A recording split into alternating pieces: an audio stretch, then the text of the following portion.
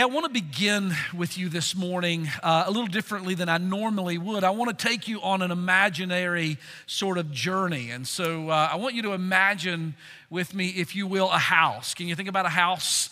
I want you to imagine a large house. And the walls of this house are thick, and the windows of this house seem to conceal mysteries. There's something about the house that's a little bit mysterious and unknown to us. The people who live in the house are unique. They're different from any other group of people in the world, and they have unique privileges that are theirs and only theirs because they live in that house. Now, we're going to name the house. We'll call it the House of Israel. It's a good biblical name because you'll find this name, the House of Israel, you'll find it in the Bible over 150 times. The people who live within this House of Israel are a people who are very, very devoted to their faith. They're very observant of the laws and guidelines and guidance that they've been given as worshipers. They are rather exclusive in their view of everyone else. They understand that they have been called to a special place and no other nation has been called to that place. The rules by which they live in the house are a bit restrictive. Some would even say they are enslaving. Now, in this house, there is a major focus in this family on history and heritage. They talk a lot about the patriarchs and where they've come from and how their current lives have been informed and shaped by their history and by who their ancestors were. There are pious priests that move among them and stern Pharisees who watch over them and wise lawyers who instruct them in the ways in which they are to live. And all of these, the priests and the Pharisees and the lawyers, they place heavy burdens on the people. They place restrictive rules and regulations upon all of the people who were a part of that family. Are you seeing it with me? Do you see the house now and all the people living in this house? Now imagine, if you will, the arrival of Jesus Christ at this house. At the beginning, he's just sort of speaking from the outside, from the yard, if you will. But he begins to push into the house. And he comes preaching to the people who live in this house with an authority like they've never heard before. He speaks to them like none of their teachers have ever spoken. He speaks with an authority that no man before him had ever had and that no man since has ever had.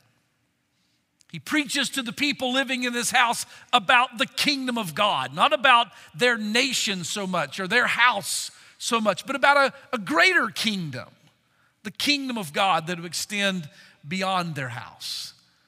He even speaks to them about Gentiles being a part of that kingdom.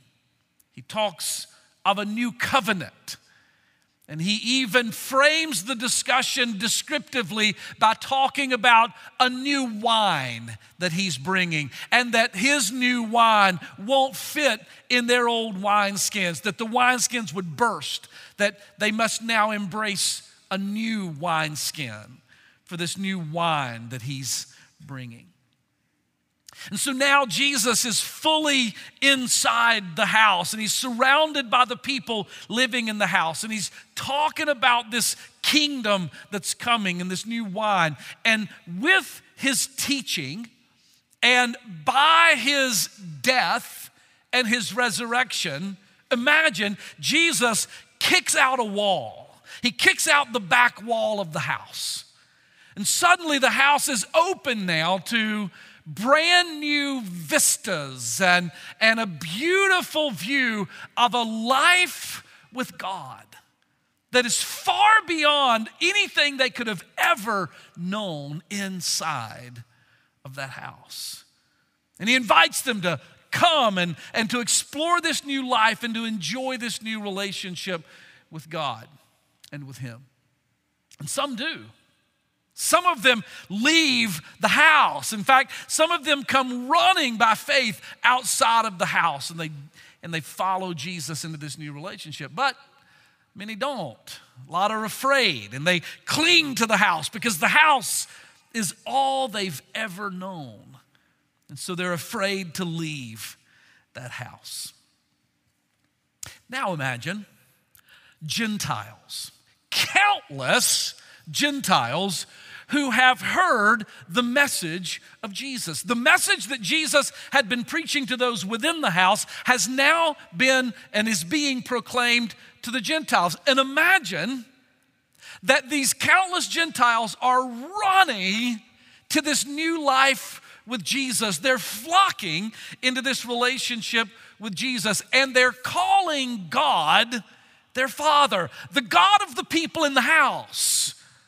These Gentiles are now calling him their Father. They're talking to him like they know him, and they're calling Jesus their Savior.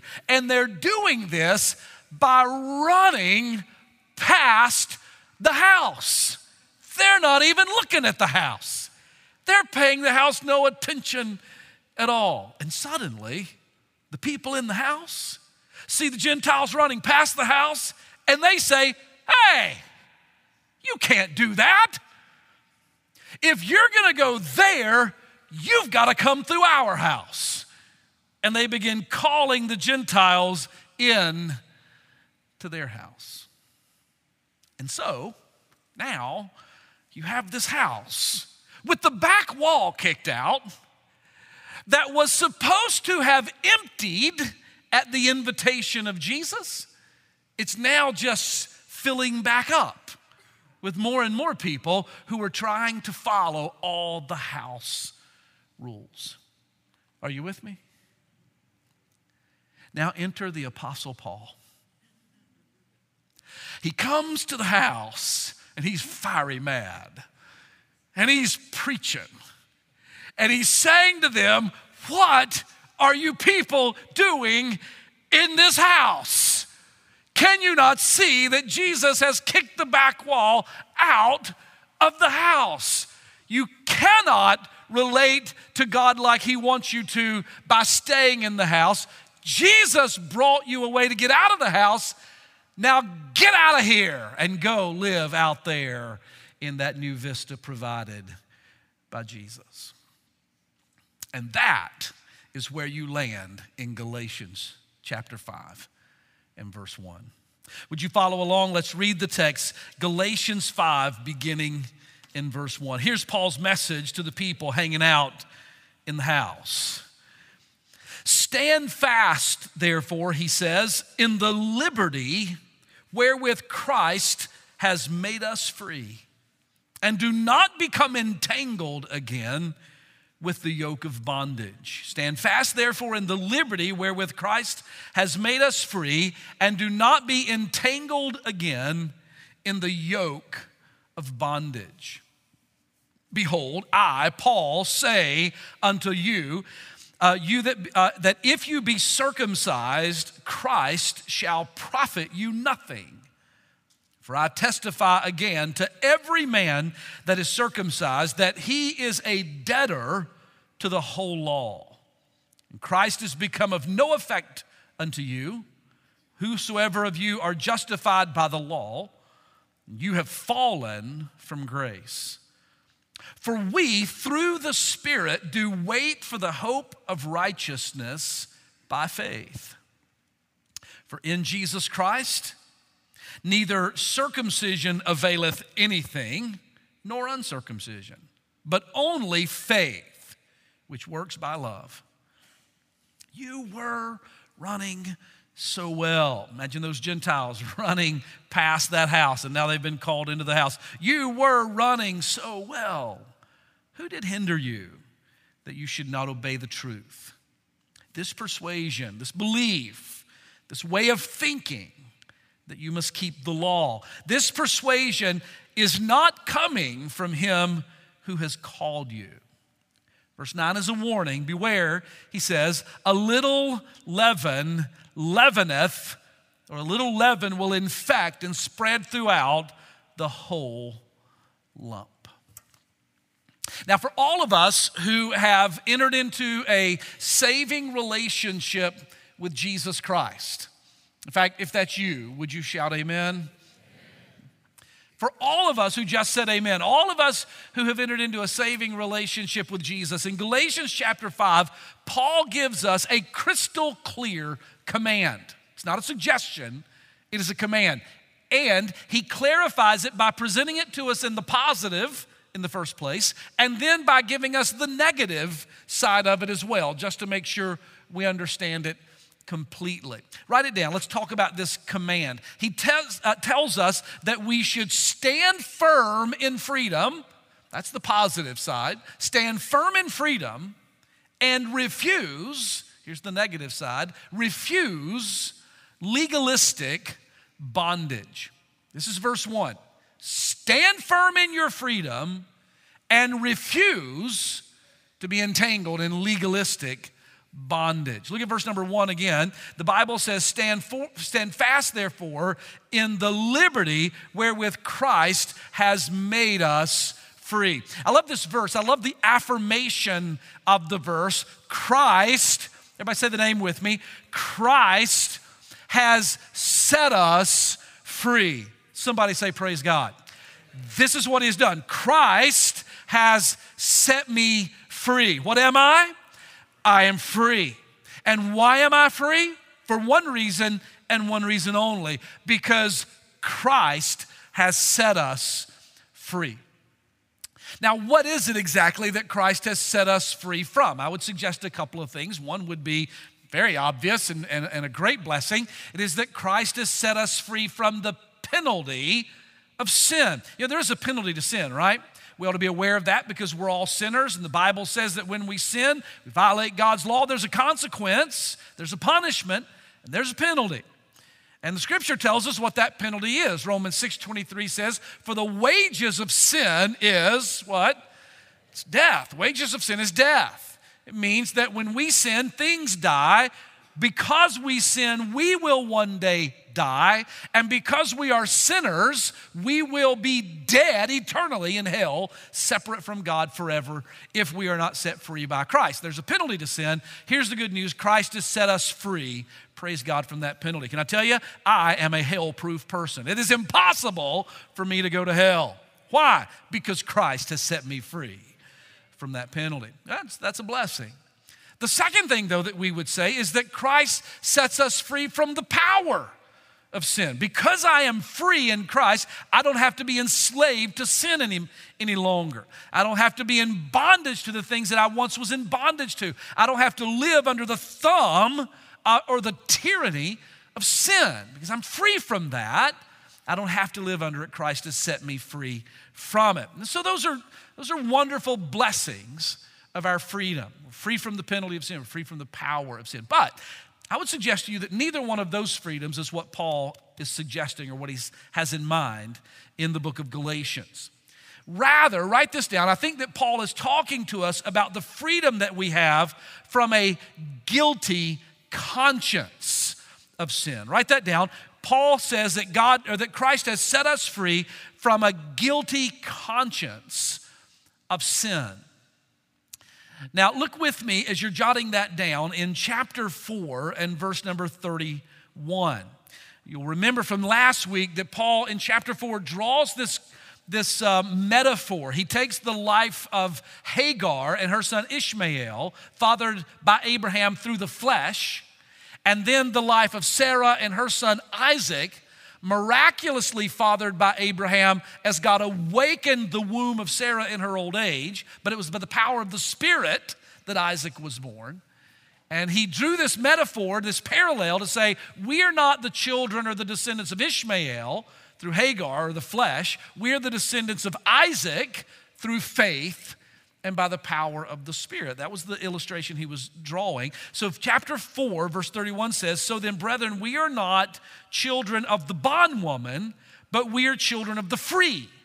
We're children of the free woman. So we're not cast out like Ishmael was. We are included. We are received in the family like Isaac was. So chapter 5, verse 1 says, stand therefore, because we are the children of the free woman, we are the children of the free, we are the children in the family. Stand firm or fast therefore in the freedom wherewith Christ has set us free. He's talking about the fact that we are accepted, right? We are accepted in God's family. This is the freedom that I have. I don't have to have guilt in my conscience. I don't have to feel like an outsider from God's family. That guilt is gone. My conscience has been cleaned. My conscience has been purged. And now I know that I am accepted in the family of God. I want you to hold your finger in Galatians 5 and go with me over to the book of Hebrews. And I want to show you where this is mentioned in Hebrews chapter number 9. Would you look there with me, please? Just quickly, it's right a few pages forward in your Bible, toward the end of the Bible. And go to Hebrews chapter 9 and verse 1. Now, I'm just going to read several verses here, and I want you to follow along with me and watch as the logic of this freedom of conscience is developed in Hebrews chapter number 9. So the writer of Hebrews, by the way, before we read, the writer of Hebrews is talking, he's comparing and contrasting the old covenant under the law with the new covenant under grace. It's not unlike what Paul's doing in Galatians throughout the entire book of Galatians. So in Hebrews 9 and verse 1, he says, then truly the first covenant, talking about the covenant under the law, the first covenant had ordinances of divine service and an earthly sanctuary. He's talking about the tabernacle of Israel, ultimately the temple of Israel, and all of the worship that happened within that tabernacle or that temple. He describes it, verse 2. There was a tabernacle made. In the first part of that tabernacle, there was the golden candlestick and the table of showbread. And this was called the sanctuary or the holy place. And after the second veil, or further into the tabernacle or the temple, beyond the veil, verse 3 says, there was another space, another room called the Holy of Holies, or the holiest of all. He's describing the temple, the tabernacle. And inside that room, the Holy of Holies, was the golden censer and the Ark of the Covenant overlaid round about with gold. And in that Ark of the Covenant was the golden pot that had manna and Aaron's rod that budded, and the tables of the covenant, or the 10 Commandments were there. So this is the Ark of the Covenant being described in the Holy of Holies. Over the Ark of the Covenant, verse 5 says, were the cherubim of glory. They were shadowing the mercy seat. He says, I can't talk about that right now. By the way, I love it when anywhere in the Bible it says, we'll talk about that later. We don't have time. It just helps me, when I'm preaching, feel that way. Like, okay, we'll get back to that later.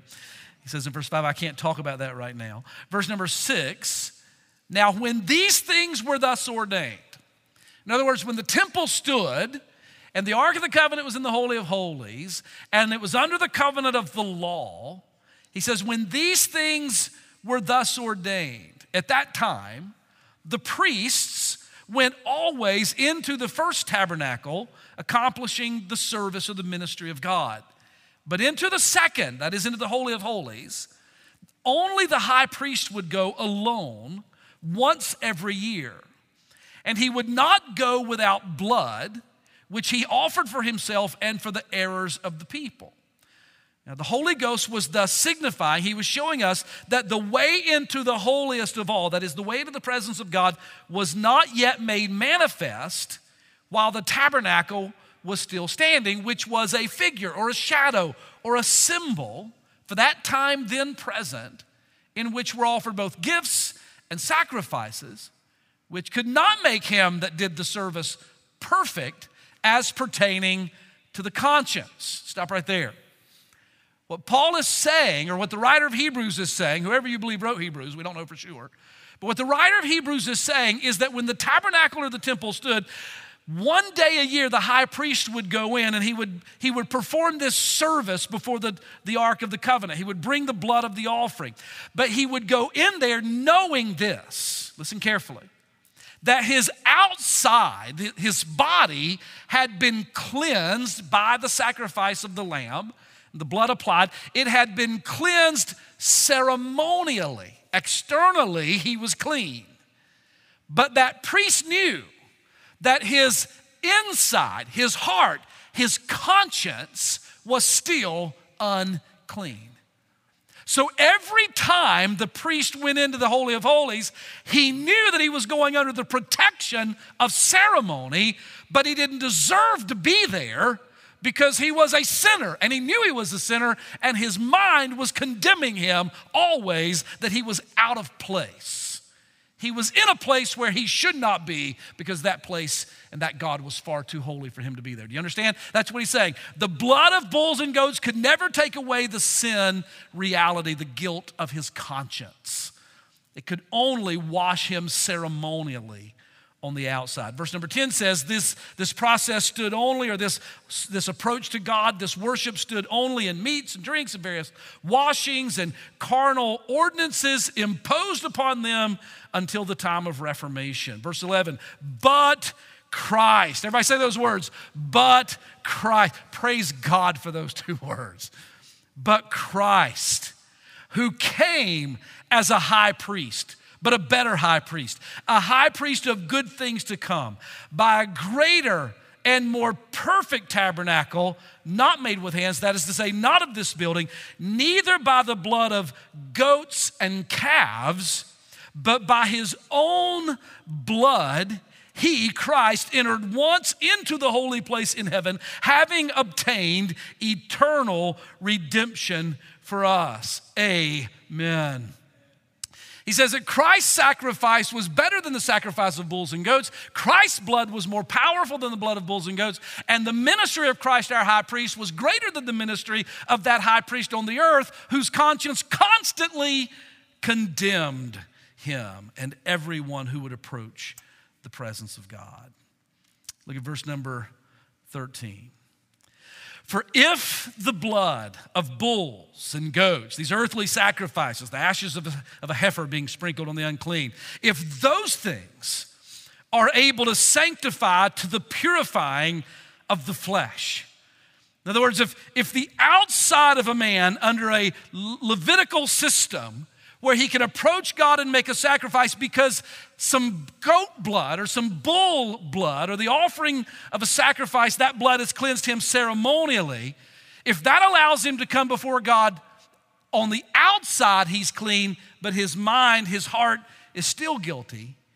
He says in verse 14, how much more shall the blood of Christ, who through the eternal Spirit offered himself without spot to God, how much more shall that blood purge your conscience from dead works to serve the living God? If you are listening, say amen.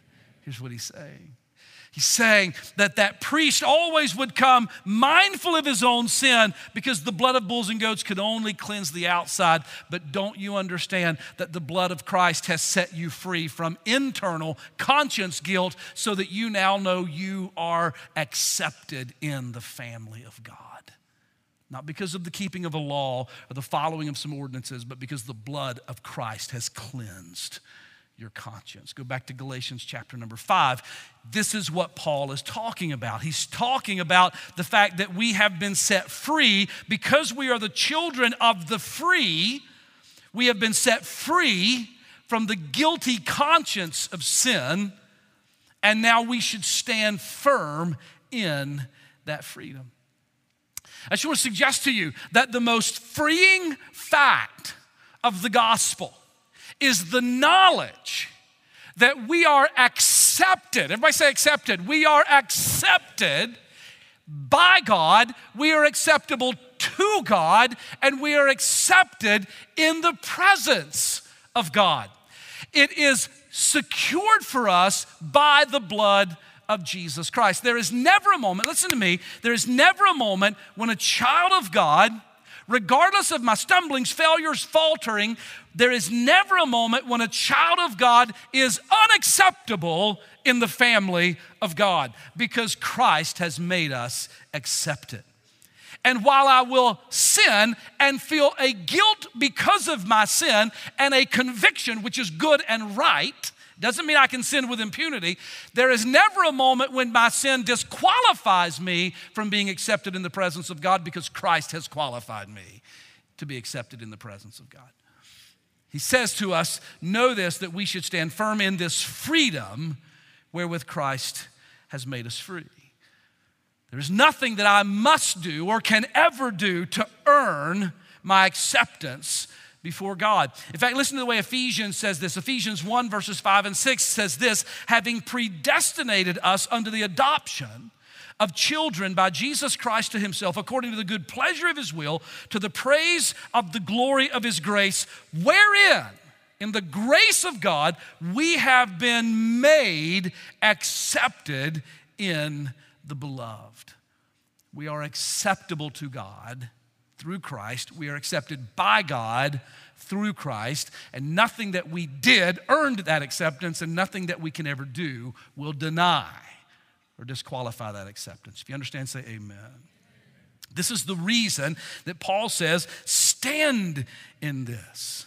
Be firm in this, because this is what Christ died to provide for you. This guiltless freedom before God. Christ became guilty so that you could be guiltless.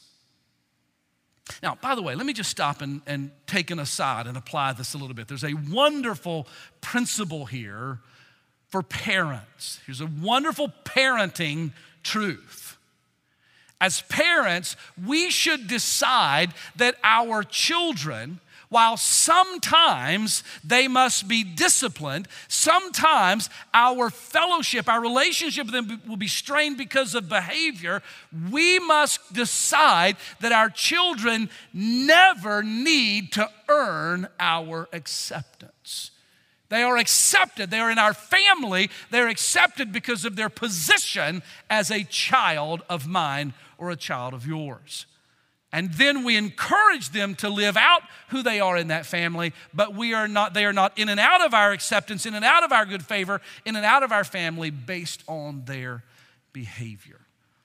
Let's follow the model of our Heavenly Father in that. So Paul says in chapter 5, verse 1, you've been made free, born into the family, you are accepted by God, and you are free from a guilty conscience. So chapter 5, verse 1, stand fast. Do not forfeit that. Stand firm in that freedom. The word stand fast means to persevere in. Don't move away from it. Stay there. Stand firm in it. This is a phrase, by the way, that Paul uses a number of places in the New Testament where he says, I want you to lock your feet in place and I want you to stand firm in this. In 1 Corinthians 16:13, he says, stand firm in the faith. Don't move away from the faith. In Philippians 1 and 27, he says, stand firm in your unity. Don't move away from one another. 2 Thessalonians 2:15, stand firm in the word. Don't move away from my teaching. And in chapter 5 of Galatians, he's saying, in the same way that you should stay firm in the faith, in the same way that you should stay firm in your unity, in the same way that you should stand firm in the word, I want you to stand firm in this freedom. Now, that's the positive command. Stand firm in freedom. The negative command then in chapter 5, verse 1 is this: do not become entangled with a yoke of bondage. Would you do me a favor? It'll help you later when you come back across this verse. Look at verse number 1, and I want you to circle 3 words. In chapter 5 and verse number 1, I want you to circle the word entangled, yoke, and bondage. I've circled them in my Bible. Entangled, yoke, and bondage. All 3 of those words are words which are the opposite of freedom. Stand firm in freedom, don't be entangled. Stand firm in freedom, cast off the yoke. Stand firm in freedom, don't be in bondage. You know what these words mean. The word entangled means to be wrapped up in, all called up in. Yoke, a yoke is like a yoke of oxen where you bind an ox to another ox to servitude where they serve together. Bondage is slavery.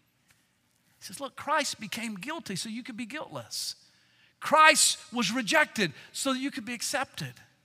So stand firm in what Christ has done for you and don't get all bound up in those bondages and those legalistic requirements again, which would entangle you in that yoke of servitude. Now, the Jewish people that he's writing to had come out of the law. They had left the house. They had trusted in Christ. They had left their confidence in trusting in the law. The Gentiles that he's talking to had come out of bondage as well. They were in bondage to pagan cultic practices, to Caesar worship, and all sorts of bondages that they were in. They had left their bondage and they had come to trust in Christ. And now the legalizers were calling them back into the house. The Judaizers were saying, you've got to come back into the house and you've got to keep the law in order to have that relationship with God. And for the Jews, the issue, he deals with it very forthrightly in chapter 5, is the issue of circumcision. For every Jewish man, that was the physical mark of his identification, that he was a keeper of the law and that he was a descendant of Abraham. But for us, that's not the issue for us. But what might be some issues that we would get caught up in, that people sometimes get caught up in today, believing I have to do this, keep this requirement or that requirement in order to be saved? Well, what about baptism? There are a number of Christian denominations, Christian sects, which teach that baptismal regeneration is true. In other words, that you cannot be saved if you're not baptized. Well, you just need to hear me say, it's not true, it's false. You can be saved without being baptized. We're a Baptist church, right? And we believe in baptism. And if you're going to join our church, you have to be saved and you have to be baptized. We'll baptize you if you haven't been. And if you have been baptized by another church, we need for them to tell us that they've baptized you. And if you're not a part of another church, but you have been baptized, then you need to tell us that you've been baptized. Here's the thing, you can't join our church without being saved and baptized, but you don't have to be baptized to go to heaven. Salvation is through Jesus plus nothing minus nothing. What about issues of Catholicism? There are teachings in the Catholic Church which say that you must perform certain acts in order to secure or maintain your salvation. Catholicism teaches the necessity of contrition and confession to a human priest and acts of penance in order to secure or maintain your salvation. Here's what Paul says. He says, don't get bound up in that stuff. Baptism, works, anything else. Don't get bound up in those. Trust in Jesus alone. There are no add-ons to the work of Christ. Now, why is this so important? Really quickly, let me show you what Paul says in Galatians chapter 5. He says to do so, to add on to your faith in Christ, to believe that you're accepted because you're baptized or because you've done some other thing, to believe that those things make you accepted before God does a number of things. Number one, write it down. To believe that invalidates the work of Christ. This is verse 2. Behold, I, Paul, say that if you are circumcised, if you're trusting in the law, if you have to follow any particular law, Christ shall profit you nothing. Pretty bold statement. That if you believe you have to do something in order to be saved, it totally invalidates the work of Christ for you.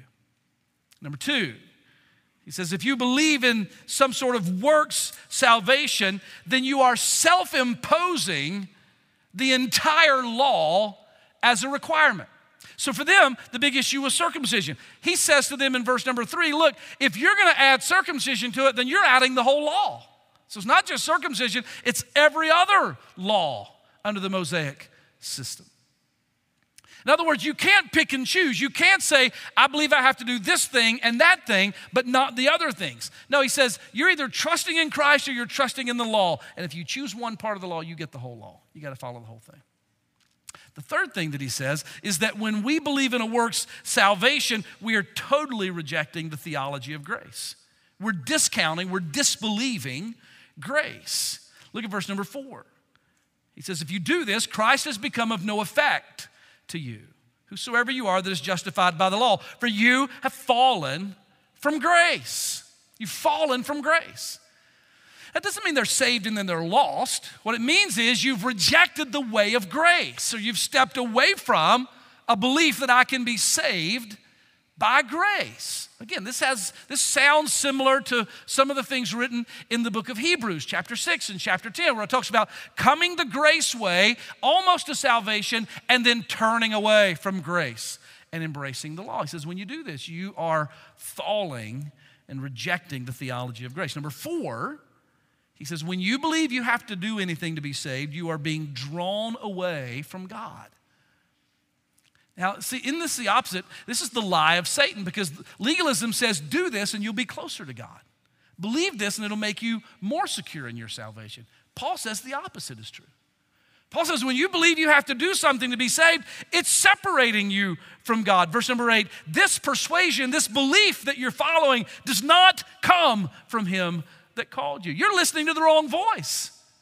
This does not come from God. Number 5, he says, when you do this, when you believe that you have to do something to be saved, then it weakens the faith of others.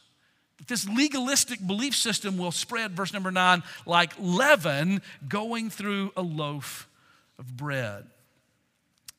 So all of that to say that Paul's point coming out of chapter 4 and into chapter 5 is to say, look, you are children of the free, you are children of the family of God, you are acceptable to God and you are accepted by God.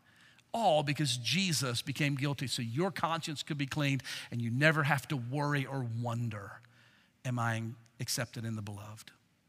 So stand in it and don't get entangled in that stuff again. He's closing 4 chapters of teaching on this. Don't go back there. Can I be the voice of Paul to you? Don't go there. You trust in Jesus alone. Then in verse 5, Paul tells us not only what we should not do, but what we should do. In fact, what we must do. This is in verse number 5. I want you to jot it down, then we'll read it. Just in closing, let's talk about the ministry of the Holy Spirit in our freedom. The ministry of the Holy Spirit. Now, as you know, this is week number 7 that we've been in Galatians through these 4 chapters, now into chapter number 5. And all through this letter, from the very beginning, Paul has been pointing us to grace, directing our attention to grace, and bringing us away from the law. Come by grace, trust in Christ. It's not in keeping the law. He's been calling us to faith and telling us not to trust in our works. And all along the way, he has been comparing and contrasting this idea of salvation as a work of the Spirit as opposed to salvation as a work of the flesh. Now listen carefully. He says that our salvation is something God does. It's not something that we have done. He says it is that salvation is the result of the power and the activity of God. It is not the result of the power and the activity of a person, namely ourselves. What he's been telling us all the way through and reaffirms in chapter 5, verse number 5, is that salvation is the work of God by faith and the power of the Spirit. Look at verse number 5. He says, for we through the Spirit wait for the hope of righteousness by faith. Can you circle again in your Bible? Would you circle in verse number 5 the word Spirit? The Spirit of God. And then secondly, the hope of righteousness. And then thirdly, circle faith. It is through the Spirit that I hope, I expect complete righteousness to be mine. And I believe that by faith. You know, if he had believed anything else, or if this had been written by the legalizers or the Judaizers, then verse number 5 would read, for we through the flesh do wait for righteousness. Or we through the keeping of the law do wait for righteousness. He says, no, for we through the Spirit do expect and hope and wait for that perfect righteousness to come. It is by the Holy Spirit. And here's the turn in what Paul is going to teach us now from chapter 5, verse 5, all the way to the end of the book. He's going to teach us about the work of the Holy Spirit in our lives to live out this life of guilt-free conscience, guilt-free standing before God Almighty. Can I just in closing give you very, very quickly, I've got 5 things to give you. I'm gonna give them to you in 4 minutes, I promise. What is the role of the Holy Spirit in the life of the believer? Number 1, it is the Holy Spirit who begins the work of faith. You could not come to faith without the Holy Spirit giving you faith to believe. Listen to me carefully. It is the Holy Spirit that convicts a man of his sin and convinces him or her of the claims of Jesus Christ to be their Savior. That does not come from man's intellect. It doesn't come even from man's understanding. It doesn't come from religious training. One thing only will cause a spiritually dead sinner to understand their condition and believe that Christ can change them through his death and resurrection. It is the Holy Spirit of God giving them that faith. Only the Holy Spirit can do that. By the way, that's the reason you should pray for your lost loved ones. As much as you talk to them, pray for them more. Because all of your talking, all of your arguing, and all of your articulating, as important as it is to share the gospel, it is required that we share the gospel. We do not have the intellect, the power, or the oratory ability to convince someone of the gospel. Only the Holy Spirit can do it. It is by faith. He begins the work of faith. Number 2, the Holy Spirit brings about the new birth. It is the Holy Spirit that regenerates the man or the woman. It's the Holy Spirit that saves. We put our faith in Christ, and the Holy Spirit takes a dead person spiritually and brings them alive. And that's what Jesus said to Nicodemus in John chapter 3. You must be born again by the Spirit. In fact, Titus chapter 3 verse 5 says this, He saved us not by the righteous deeds which we have done, but according to His mercy and through the washing of the new birth and the renewing of the Holy Spirit. That's what He does. The Holy Spirit is the one who saves me, not my good works, not my deeds, not keeping the law. The Holy Spirit gave me faith to believe in Jesus, and then the Holy Spirit redeemed me, regenerated my life, made me alive. April 29th, 1981, I remember it like it was yesterday. I did nothing except believe, and I was born again by the power of the Spirit. Number 3, the Holy Spirit then indwells the believer. He draws us to Christ, He renews us in Christ, and then He comes to live within us because Christ has taken up His residence within us. He indwells the believer. This is chapter number 4 of Galatians and verse number 6, where he says, because you are sons, He has sent forth the Spirit of His Son into your hearts, crying, Abba, Father. He indwells the believer. John 14, Jesus said, I'm not going to leave you alone. I will send the Comforter to you. He will be with you. He will be in you. Number 4, the Holy Spirit conforms the believer into the likeness of Jesus, which, by the way, is the primary reason that He indwells you. It is His function in your life so that He might take your life and mine over the process of years, and bit by bit, slowly by slowly, truth by truth, line upon line, precept upon precept, conviction by conviction, shaping by shaping. He's just whittling away what doesn't look like Jesus and adding in what does look like Jesus. It is His work in your life. This is what Paul says in Galatians chapter 4 in verse number 19. He says, I'm travailing in child pain until Christ is formed in you. Chapter 5, verse number 5, we're waiting for that hope of righteousness. It's a progressive righteousness which is occurring, which will ultimately be completed when we see Him. The Holy Spirit conforms the believer into the likeness of Jesus. Lastly, did I do it in 4 minutes? I did. Number 5, He empowers the believer to serve Christ. Can I tell you something?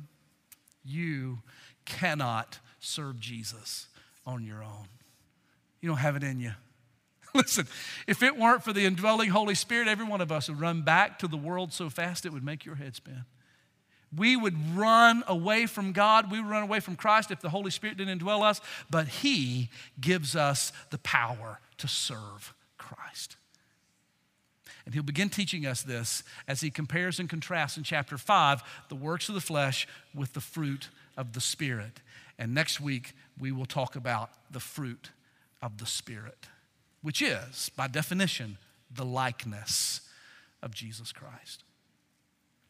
So let me just close with you today by saying we have not been, and nor will we ever be, accepted by God because of our righteous deeds. Never for a moment. But it is only by the work of Jesus Christ and the Spirit of God causing us to trust in Christ. And Paul says, now, you stay right there. Don't go back.